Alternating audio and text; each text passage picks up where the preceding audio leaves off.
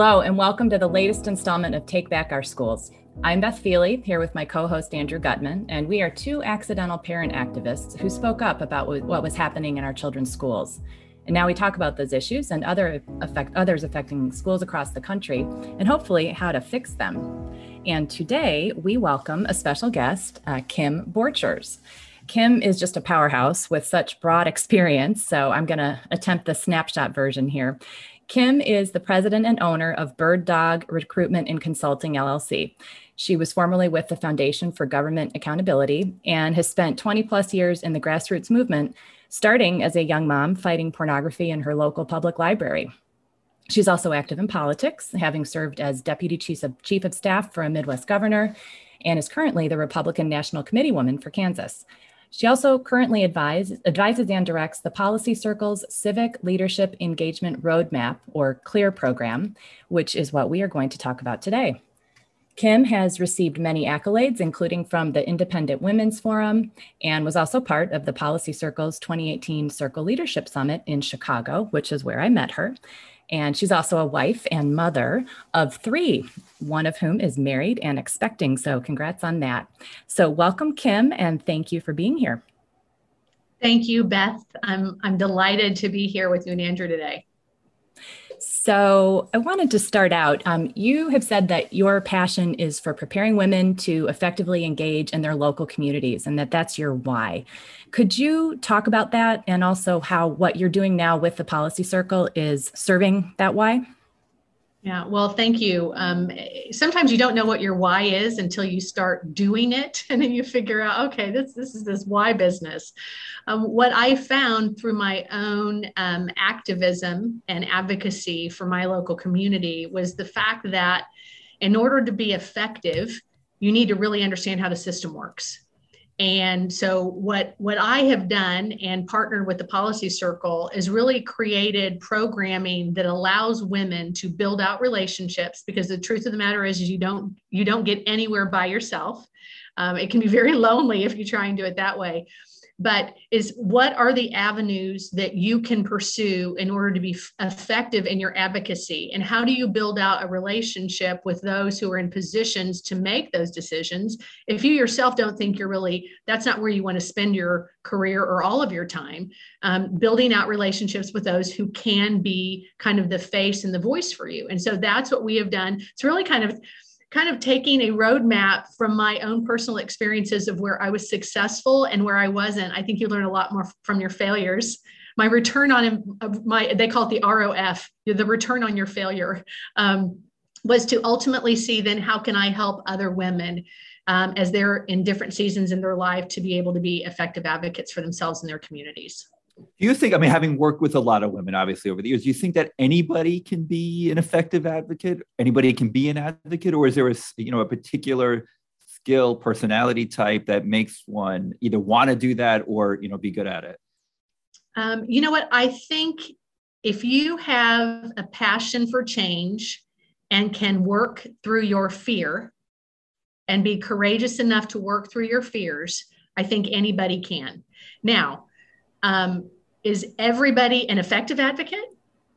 Not necessarily. So I think you have to be able to recognize what you're good at and what you're not good at, where you maybe have burnt some bridges and you need to send somebody else in there to do it so it's not your name on it. I'm a bit of a firebrand in some cases. So, I'll find good people who I can educate them on how to get something done, but I'll let them be the person who forwards it, because the idea is more important than Kim being the person to move the idea forward. So I think you have to have the humility and understanding of knowing where you can influence, where you can't, and where you have to build out relationships with other people to kind of carry the torch of sorts. Does that answer your question, Andrew? Yeah, no, terrifically. Thank you. So how was it when you jumped in? You said that you started by recognizing and fighting the presence of pornography at your local library. Can you take us back to your beginnings of advocacy? Oh my goodness. I'll just say first and foremost, I did not realize I was stepping into a hornet's nest.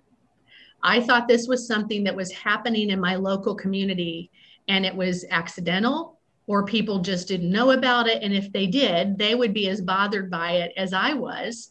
And what I recognized, that was not the case. The ACLU and the American Library Association, I am not on their Christmas card list. They do not like Kim Borchers. But you know, what's interesting is what I learned very quickly is that relationships matter.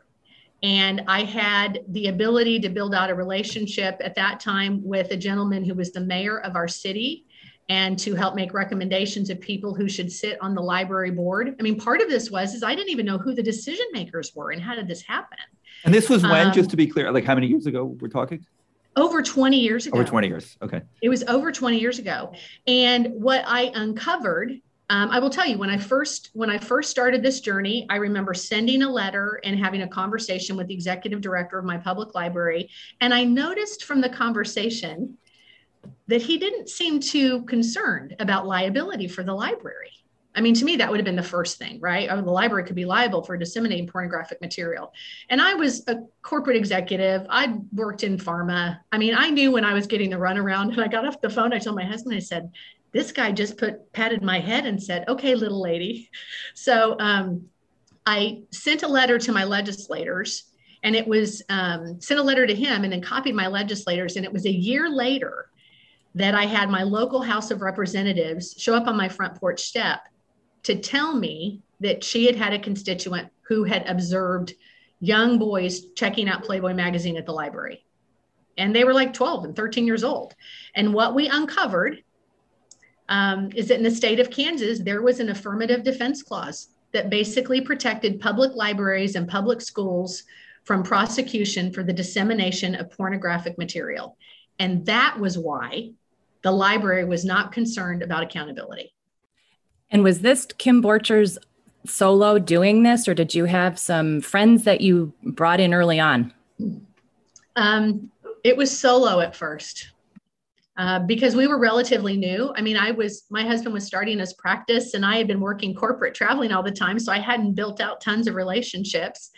And so I tried to do this on my own. I remember testifying at the legislature by myself, and we were effective enough that even someone from the other side of the aisle looked at the executive director of the public library and said, listen, if you don't change your policy at the library, I'm going to have to agree with this lady and we'll change the law. I mean, so we were pretty good there. But what I realized is that this was happening all across the state. And I knew that not everyone was wired like me. I'm tenacious, and you tell me no, I'm going to go, I'm going to get you to yes.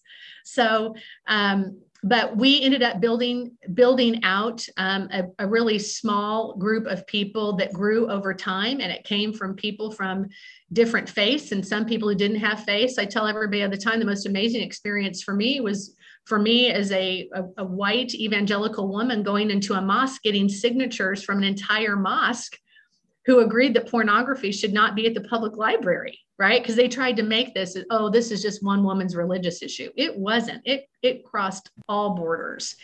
And so we knew that Playboy was one thing. We knew that computers were another. There were so many things that were uncovered during this process. But ultimately, what was going to change this process is the law changing. And I will tell you now, it's reared its ugly head. We're seeing this all across the country, right? It doesn't matter if it's Loudoun County, you name it. You have all these parents who are very upset about what's happening in their public schools and what's being handed to their children. And I would encourage everybody, you need to go look at what your state law is. And if it's like Kansas, it's the reason why people are not being responsive to you. So I moved into the governor's office at the time and had to really kind of hand my torch off to somebody else, but it was working behind the scenes. But the idea, I think this is what's so frustrating, Beth, is so many people talk about the children and how we care about the children, and we care about children's health care, but we don't care about the minds of our children. And this is really important to me, not just to my kids, but to other people's children who are expecting that when they send their kids to get educated or go to the public library, that they don't have to worry about these kinds of things. And that is not the case. Are you, I mean, as you said, I mean, where we are today is obviously a lot worse what we're seeing it happening in schools than what you saw 20 years ago. I mean, are you surprised it's gotten to the state it has gotten? I mean, No, you're shaking your head. People can't see you shaking your head, but you're shaking your head. So not surprised. No, this is what I'll tell you, Andrew. At the time when I was doing research on the impacts of pornography on kids, is the data was showing at that time, even from law enforcement, the number of child-on-child sex crimes that were occurring. And you have to ask yourself, I mean, how does that happen with kids? And so when you begin to see the behaviors of kids today and the actions that we're seeing, I mean, it gets exacerbated the more intense that many of these visual things that are in front of them. And it is coming to fruition. The very things that I had talked about are happening. And, I'll just even go, I think about 20 years ago, the ages of some of those young kids. I mean, you talk to most marriage counselors today, it's not finances, it's the major reason for divorce. It's sex addiction, and it's sex addiction from an addiction to pornography. And here we were 20 something years ago trying to fight it, and we were seen as the crazy people. But I will tell you what's interesting is that now I sit in a room with many women. I sit on the board of directors for an anti-sex trafficking home. And many of the same people who fought me, we're now sitting at the same table, and they're talking about the harms of pornography. When 20 something years ago, they fought me on this issue. So it's just, you just kind of go, okay, but there's been a lot of damage that's been done, and we will continue to fight to protect our kids and our communities. It's encouraging that, it's sad, how many people have been lost in the process and damaged, but it is encouraging that you can now come together with former adversaries and recognize the problem. And I agree, this is going to get worse before it gets better with the increased sexualization of kids at ever younger ages, especially under the guise of sex ed, the national sex ed standard. Like, there are things that may not look like outright pornography, but if you dig beneath the surface, some of these materials are very graphic and not appropriate at these ever younger ages. So I think there's a lot still to be done in this realm. Well, and Beth, that's my story. Every woman out there has some story that they're really kind of going, I need to do something. And it doesn't have to be something that's as controversial as what I've encountered, right? I mean, it can be something about affordable housing, or how do we deal with our homeless situation, or the opioid epidemic. And I think what I have learned through this entire journey of 20 years is you get a lot further with honey than vinegar. But at the same time, you don't have to compromise what you believe in order to get things accomplished. And so my goal and objective is through the CLEAR program is to help women know how to build out positive, effective relationships. So they can, at the end of the day, check off that box and go, wow, we made this happen here.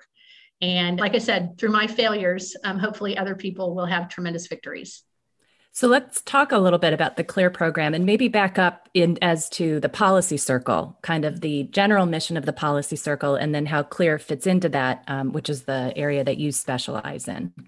Well, as you know, Beth, I mean, this great idea of bringing women together in their homes to talk about public policy was kind of the initial goal. And then after 5 years, you kind of begin to look at yourself and go, okay, we're talking about policy. Now, what are we going to do? How are we going to implement that and execute that? And so that's where CLEAR came, the genesis. It was the impetus of this. And so what we knew is that there's been studies out there saying that most women don't get engaged on these issues. One is because they don't think they have the skills, or two, nobody asked them. And first of all, I would say, ladies, you have the skills. If you've been successful in the workplace, if you're successful running your homes, you have everything you need in order to go out and be successful on these public policy issues. And I think the best way we can as women is that we hear policy and we think, oh, that's for really smart people, right? Instead of connecting the dots and talk about what does that look like on the ground in your home and how it impacts your children and your pocketbook. And so what we do through CLEAR, it's not passive. It's very action oriented. So you go out and you're going to meet your local official. You're going to meet, let's say, your election commissioner. I always jokingly tell the ladies, most people don't know who their election commissioner is unless they have a problem with their election. So, if you walked in and said, hey, I'd love to know more about what you do and how I can be helpful. But we hear these phrases all the time, right? A canvassing board, a special election. I mean, what's a precinct committee person? Oh, my congressman left. Who's making the decision on replacing them? I mean, most people don't even know how that works. So we're kind of going back to basic civics, and we're doing it through action and also learning things. And then by the time you're done, you get a really good feel on the local side. And then we move you into 2.0, should you want to do that. And it's the state side. It's your party apparatus. It's not just the legislative process, it's the executive branch as well as the judicial branch. And then we are so excited, our Clear Education 3.0 program, which is really just a deeper dive. It's more focused on the education component. Learning how your local school district works for you to be effective, building out relationships in those places, understanding the role of your state school board. So whether you want to be an advocate or you might want to run in the future for school board, these are just skill sets that you're building a really good foundation and have a toolbox you can pull from in the future. Yeah, I want to talk more about the education since this is, we are Take Back Our Schools, but two kind of quick questions. Does it tend to be all moms? Or do you have any younger women, not yet mothers, not yet having families? Well, we have not launched it. We launch in the fall. So our very first class will be in September. And I'll tell you, Andrew, I would really like to see younger women who aren't just moms, because at the end of the day, we are all taxpayers. So we have a financial interest in the success of our schools. So we'll accept, we've got a really diverse group of women right now in age and life, experiences and Clear. So I would love to see that also in the 3.0, because I think that insight from younger people is very helpful as we engage and have conversations. And then I'll ask the obvious follow-up question. Any thought of expanding beyond just women? Or is there any benefit to having, men? I'll ask the question as a man, involved in your efforts. That's above my pay grade, Andrew. Okay. I don't make those decisions. I will tell you, I just actually got off a call. I do coaching calls for our Clear individuals. And one of the young ladies said, she goes, what I really loved about this is that it was for women. Yeah. So who knows what will happen? But, if we have a groundswell, maybe we'll have you lead the Clear Education 3.0 for men. Okay. And just by way of background, and I have been involved with Policy Circle since the beginning, the thought was that there really was not a mechanism for women to get together to talk about these issues. So I think it stemmed mostly from that, just kind of an unmet need more than anything to, necessarily cut men out of anything. No, it was just, it was really how it organically grew. And grew very quickly. It was it really started in a living room about 6 or 7 years. And so it's now a nationwide organization and developing these leadership programs. So it's really neat to see it expand, and people can check that out at policycircle.org. Take us through what a Clear curriculum might look like when people, if they were to sign up and decide that they want to jump in and become a little more educated and prepared to run for school board, or as your other programs have done, just being more involved in their local communities. What are they getting into? So it's a 3-month course. It is self-paced. We do ask that you get your monthly assignments done so that when we have our Clear large cohort conversations once a month, you can have a conversation because you've done your homework. But we actually start off Clear 1.0 taking the Hillsdale College Constitution 101 course. And it is amazing to me how these women, you can tell they're going back into their school mode because many of them are retaking the final test because they want to get 100. And I go, ladies, this is not a pass fail here. But so that portion of the month, that's a little more passive because you're doing that. And then we've got the women's suffragist movement that we'll be covering as to why this is important for you to be engaged on this. And then once a month, we have a Clear cohort conversation. And then we have a Policy Circle brief in each of those 3 months. You can't have a Clear program without Policy Circle conversations. And one is about, civic engagement. Another one is on election integrity. And then another one focuses on, impacting your neighborhoods. And so we will meet once a month in smaller cohort groups. And then, as I mentioned to you, I do one-on-one coaching calls with women. And so that call is really about them, questions they might have that they don't want to ask as a large group, or just as women are uncovering kind of this new opportunity that they didn't know was possible for them, that they're like, okay, what should I do next? So if you look at the time commitment, I mean, you're looking at 1 hour for a large cohort a month, 1 hour for a policy circle conversation, and then your homework is probably about 2 hours a week. And I always tell people, don't cram. This is not college. I want you to immerse yourself so you actually remember everything. The older you get, if you don't take your time, you don't remember as well. So I think this is someone who is really in a season in life, who's wanting to pursue some different things. And I've said this often, Beth, I think there was a silver lining to COVID. And I think the silver lining is civic engagement. And I think it's parents recognizing, wow, I've been so busy focused on these other things, that these things that I say are so important, I have not been investing my time and energy. And some of those things are education. When we had them, one of the activities is to attend 3 different meetings, whether it's a city council meeting, a county commission meeting, or a school board meeting. And I say 3 because, one, you might have a topic proposed and then they discuss it another time, and then it takes a while for a vote, because I want them to see what that process looks like. And what's nice now is that you're in attendance, you physically go. And I don't think people realize, before COVID, nobody was showing up at any of these meetings. Politicians and elected people were able to do whatever they wanted because their communities were not paying attention. It's not that they didn't care. They just didn't realize they had to pay attention. And so I think there's some real positives that have come out of COVID. Do you think this will stick? Do you think people will continue to have this enthusiasm for advocacy work? Or do you think as we go back to a hopefully post-COVID normal world, people go back to their normal lives and travel and doing things, they'll take a step back from a lot of what you've seen over the last year or two? Oh, Andrew, that is a fantastic question. I hope we don't get back into our routine. I hope our new routine is this. When they say the new normal, this is the only new normal I want, the new normal of people being civically engaged. I think you'll always have people kind of peel off, but it's like any movement. I heard it say it was only 33% of people who were for the American Revolution. You had 33% in the middle, and then the 33% that wanted to stay with Britain. It's that I just want to kind of keep the 33% in the middle engaged, because we need them.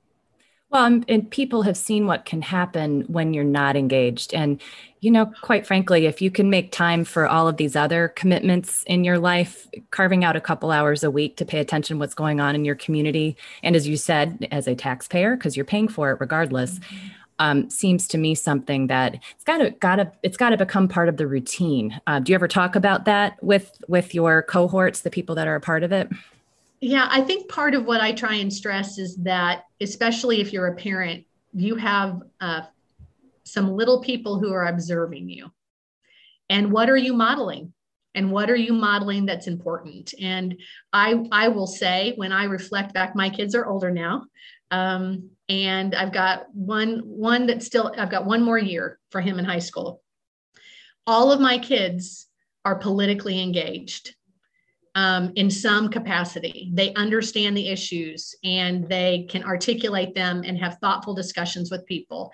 And I will tell you, I believe it's because of what they lived through with a mom who was civically engaged. So maybe Andrew, maybe it will continue because we have this next generation of children that will see their parents doing something that the generation before was not doing. Maybe that's the legacy that we're going to leave.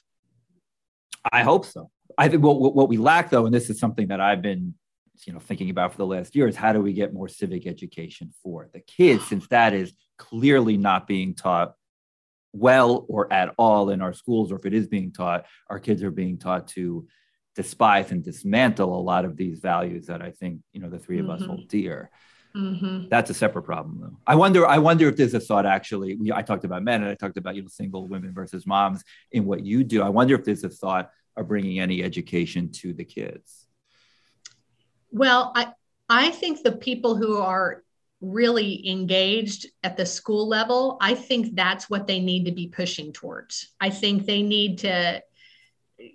folks need to recognize the role of their state school boards. Most people don't even know who their state school board members are, right? And that's where a lot of this happens. Mm-hmm. And I think that needs to be advocated there. But I would also say the role of, when you look at elected officials in states and you look at the amount of money that is spent on education, I know in Kansas that it's about 62 cents on the dollar for every dollar that's collected is spent on education. And so my big question is what does that look like? What does that product look like at the end? That kids sit in a building and hate their country and think that this is a terrible place to live. I'm thinking, wow, we've really failed them if that's the case. So you've mentioned some things that tell me that I think there is always going to be a group of parents who are going to stay engaged because they're now fired up and they're recognizing and seeing that they can actually make some real change. But you got to know how to do that change. You can't keep doing the same thing over and over again. It will not work. Do you, it's very state by state, obviously, mm-hmm. Because education is not in the Constitution. It is one of the things left to the states. So how much do you have participation from across the U.S., or is it kind of concentrated regionally? And then also how are you coaching people to, I guess, really dig in and find out? Because it could be very different as you go from state to state. So there's going to be some rolling up of the sleeves to really understand this, how their education system works. Right. Well, and you know what, Beth, great point. One of the great gifts of federalism is that every state does it a little bit different. Mm-hmm. But the reality is that all states do a lot of things differently, from the way they manage their Medicaid program to the way they manage their labor departments. And so education is not different. One of the great things about, and the way we created CLEAR, it is not state specific. So the questions that we set up is really them taking a deep dive of how their state looks. We are across the nation. And what I think is valuable in that is that women can learn what is happening in other states and go, that's an excellent idea. How could we do that where I live? And then they're on this next journey, right? Do they need legislation? Can it just happen at the state school board level? Is it something that can be implemented just locally? So that's the value of having all of these women from different parts of the country is getting great ideas. And the women who invested in the CLEAR program, we had Amy Viana, who was deputy undersecretary under Betsy DeVos in the Department of Education. She was fantastic, just really talking about the role of the federal government. We have Erica Donaldson, who's, she is fantastic about school choice and charter school movements, what she's done in her area. And then we have Donna Arduin, who was talking about school budgets, because let me tell you, all of these school budgets look different. They have set them up differently. So she creates the questions that you should be asking to help you find the answers that you can get the answers in any state, but it's going to look different if you're looking at a different document. So we've tried to address that, knowing how different states are set up. So that's a great question. And I'm glad you touched upon this, the power of a network. I think one of the things that can be really helpful is being connected with people who have similar interests. They may not look exactly the same, but you've kind of, sounds like, got a built-in group of women who, maybe do they develop a camaraderie of sorts where mm-hmm. you're kind of hashing through some of these questions and just figuring out how to get good at this and bouncing ideas off of one another. I imagine that's another benefit from just being plugged in with this program. That to me is the greatest gem that comes out. That's hidden gem in the CLEAR programs. And that's, we have a large cohort, but then we break you down into a smaller kind of policy circle conversation. And so you've got someone who's having a conversation in Montana with someone who's in Florida and New York and then Illinois. And then quite honestly, some of these women go, hey, next time I'm in Dallas, or if I'm down in Miami, how about I look you up? It is fun to hear the stories of these women who have built out a relationship from just doing these virtual learning experiences. You mentioned school boards a couple of times, and obviously that is something that has gotten a lot of attention in the last year, people running for school boards that otherwise may never have thought about it. We know it's difficult. We know you're often up against teacher union funding and advocates on the other side. Is that something that you're spending a lot of time doing? Is it something that is popular? Is it something that a lot of women are interested in running for? We saw the largest number of new individuals run for school board in the state of Kansas in the history of the state this last time around. Wow. And I don't think that's going to change. And I will tell you, it was so overwhelming. We had one particular board that the remaining school board members who were not up, they quit and the superintendent left. I mean, they kind of knew. That happened in Colorado too, I read, and I think it's happened in quite a few places. These parents who ran, they had been present, they had been thoughtful at school board meetings, and they were not responding to them. And so I think they knew there's a new sheriff in town and they might need to pack their bags and go ahead and go. But I see a lot of it, but this is, Andrew, I had a new school board member say to me, she goes, "I'm the dog who caught the car. Now what do I do?" And so that's part of the reason why we created this CLEAR education program, is so people don't come in just so overwhelmed at what's going to be thrown at them. And you mentioned the teachers unions. I mean, what they do is they inundate you with so much information that at the end of the day, you don't know what you really need to know. So if we can help women be better prepared in that, then we've been successful. Have you had anybody enter the program and then say, this isn't for me, this is too much work, I'm overwhelmed? Like, has that happened? You're talking CLEAR as a whole? Yes, actually. From the perspective of, I think people didn't know what they signed up for, because I think they thought it was going to be passive. I'm just going to watch something and someone's going to spoon feed me and tell me what to do. And it's like, no, this is action oriented. Now, the other thing I would say is life happens and folks have different seasons in their life. And you know what? You've got a job change, parents have gotten sick, you name it. What I love is women who started the course, had to step back and not finish. And then they come back another cohort or two later, and then they start back into the program. And that just makes my heart happy. But if, this is about, do you want to do something? It's not just, do you want to hear it? It's doing something. So that's real change happens then. Well, I wish it had been around when I was beginning my foray into this world, because there was no roadmap. There was a lot of trial by fire and figuring it out as you go along. And, there's always going to be some of that. It's not like you're ever going to be perfectly prepared for every situation, because that is not life. But to have a foundation and certainly a network, and I was kind of thinking jokingly, Andrew, like the whole network and the women doing this together, maybe that's why it's not with men, not to be stereotypical, but it's funny because I don't know. I've said this a number of times. I know a lot of the groups fighting broadly within the K through 12 education advocacy world over the, wokeness and CRT issues and all that. And almost 100%, it's the organizations started by women, and specifically moms, that are the ones that are getting stuff done. The ones that are started by dads or men, not as effective. So there's something there. There's no question. You guys don't have to respond to that, but I'll say that there's something there. There's no question that women get stuff done. I'm going to zip my lip on that. So where would people find information about the CLEAR program? How do you sign up? What does that look like? That's great, Beth. It's thepolicycircle.org. You referenced it earlier.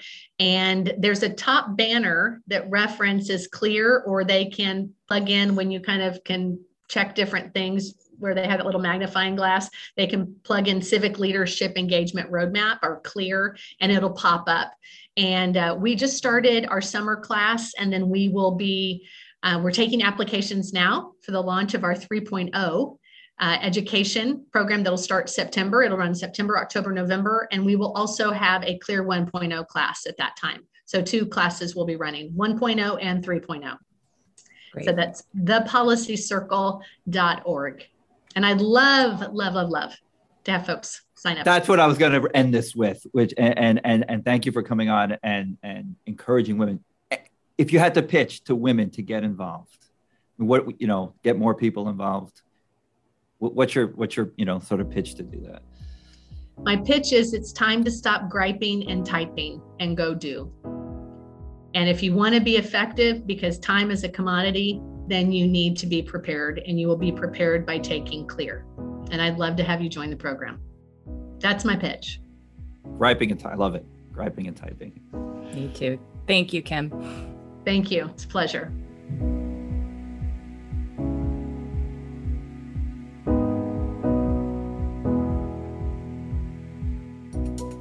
So, Beth, this is something you've been involved with, Policy Circle. You want to talk a little bit about how it's influenced your life and advocacy work?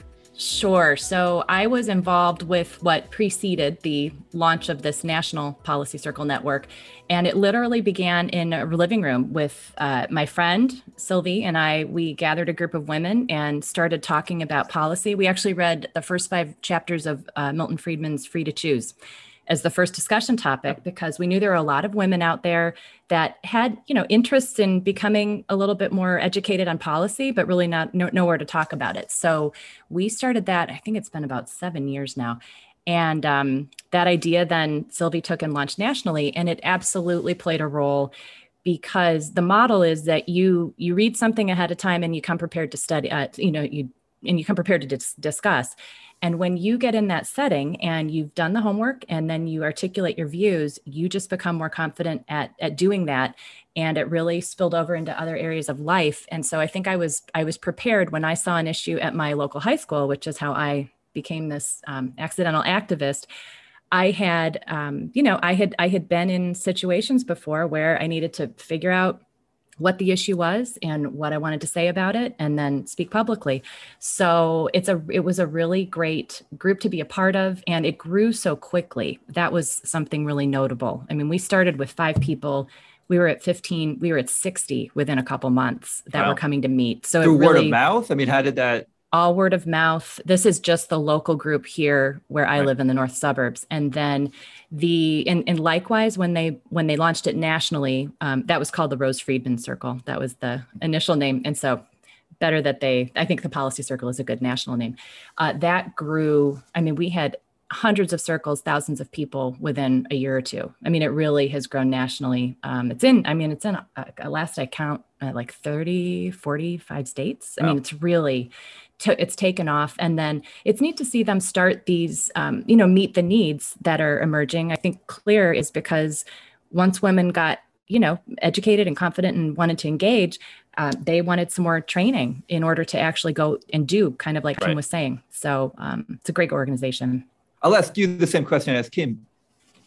Do you think post-COVID, we keep up this level of activity and level of interest and level of advocacy, or do you think people go back to being, more indifferent like they were? Depends on what people are seeing in their classrooms. I think if they see some of the issues go away. Do you mean education specifically or engagement in general? I think both. I think the worry on education is, a lot of people have said, and I think it's right, is that they saw what was going on because of Zoom school. Now that kids are back in school and schools are even better at hiding what they are doing and even less transparent, parents might see less. So Are they going to either assume that things are okay, that they've toned things back, or just lose interest because they're not seeing a lot of this egregious stuff? So I think education, and more broadly, do you think we continue this level of civic engagement? I think it'll be a mixed bag. I think some parents, whether it's out of necessity or because they are, busy, they've got work and obligations, that they just won't have the time and energy to dive into the backpack and the iPad and to really dig for that material. Because I agree with you. I think schools will be far more under the radar. I've even heard of stories where somebody told me they couldn't bring the social studies work home out of the classroom. That tells you there's something that is. Yeah, no, I know from the. So, but I do think a handful will remain very actively engaged. It may not be even 50%, but I think you will get a solid 20% that will remain engaged and will want to continue fighting and really stay on the schools to make sure that they're doing their job. So I think it will be, we'll have some carryover.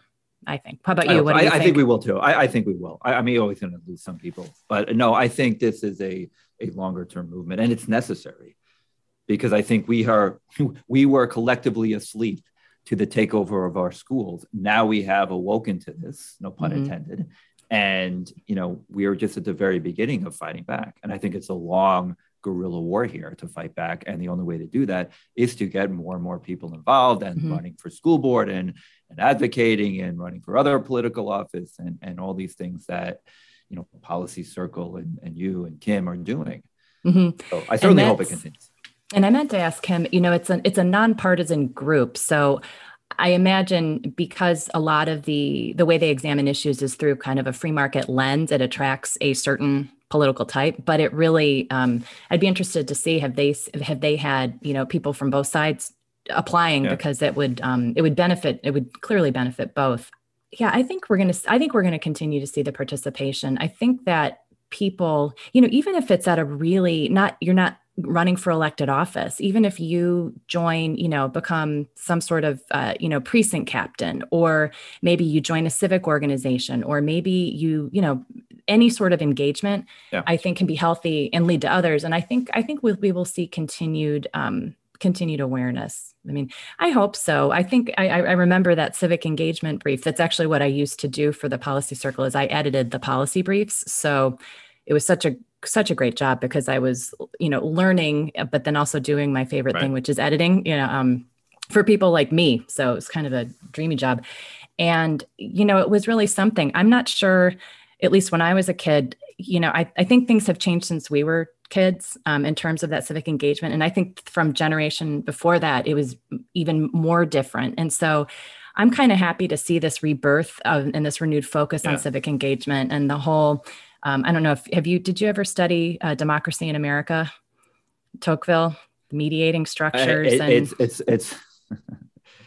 It's on my, I think I've read pieces of it. It's actually on my Kindle as one of the books that I need to read this summer. I'm working my way through it. And, it's you can do it in small doses. It's not, like 50-page chapters on each, like you can do it. And maybe I recommend it because it is rather voluminous.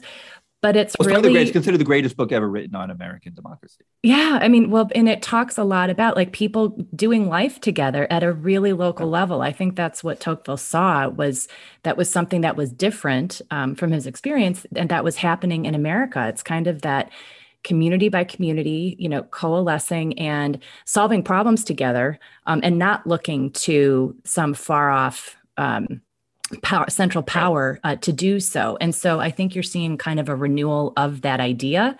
And we have gone so far away from that. For sure. For all sorts of reasons. And the question is, can we get back to that? And I think to what you were saying and we're about to say, this is, one of the steps to get back to that. But there's a whole, a lot we could talk about that, for the reasons why we have moved away from not just community engagement, but community in general. And the internet, I think, has a lot to do with that. Yeah, I think absolutely. But then you can spend a lot more time. I mean, you almost, there's a upside and downside that does it. You can do some things far more efficiently. So you have more time to connect with your local community friends and neighbors because of it. You can watch more Netflix. Or you can watch more Netflix, or more time on Facebook or Twitter. Anyway, all right. No. Well, this is a big topic. I mean, look, this is one of those topics that I think is broadly being debated as part of the culture war, in this country. So right now, technology in the classroom, future show. Come back. So on that note, please come back. We hope you enjoyed this conversation, and we will be back soon for another episode of Take Back Our Schools. Our next guest we will preview, I think, is a very special guest. Betsy DeVos, former U.S. Secretary of Education. So we are looking forward to recording that, and we hope that you will listen to that. If you like what you've heard, please give us a 5-star rating on wherever you like to listen to your podcasts. Share us, give us comments, give us suggestions for future guests. And on behalf of Beth Feely, I am Andrew Gutman, and thank you for tuning in to Take Back Our Schools.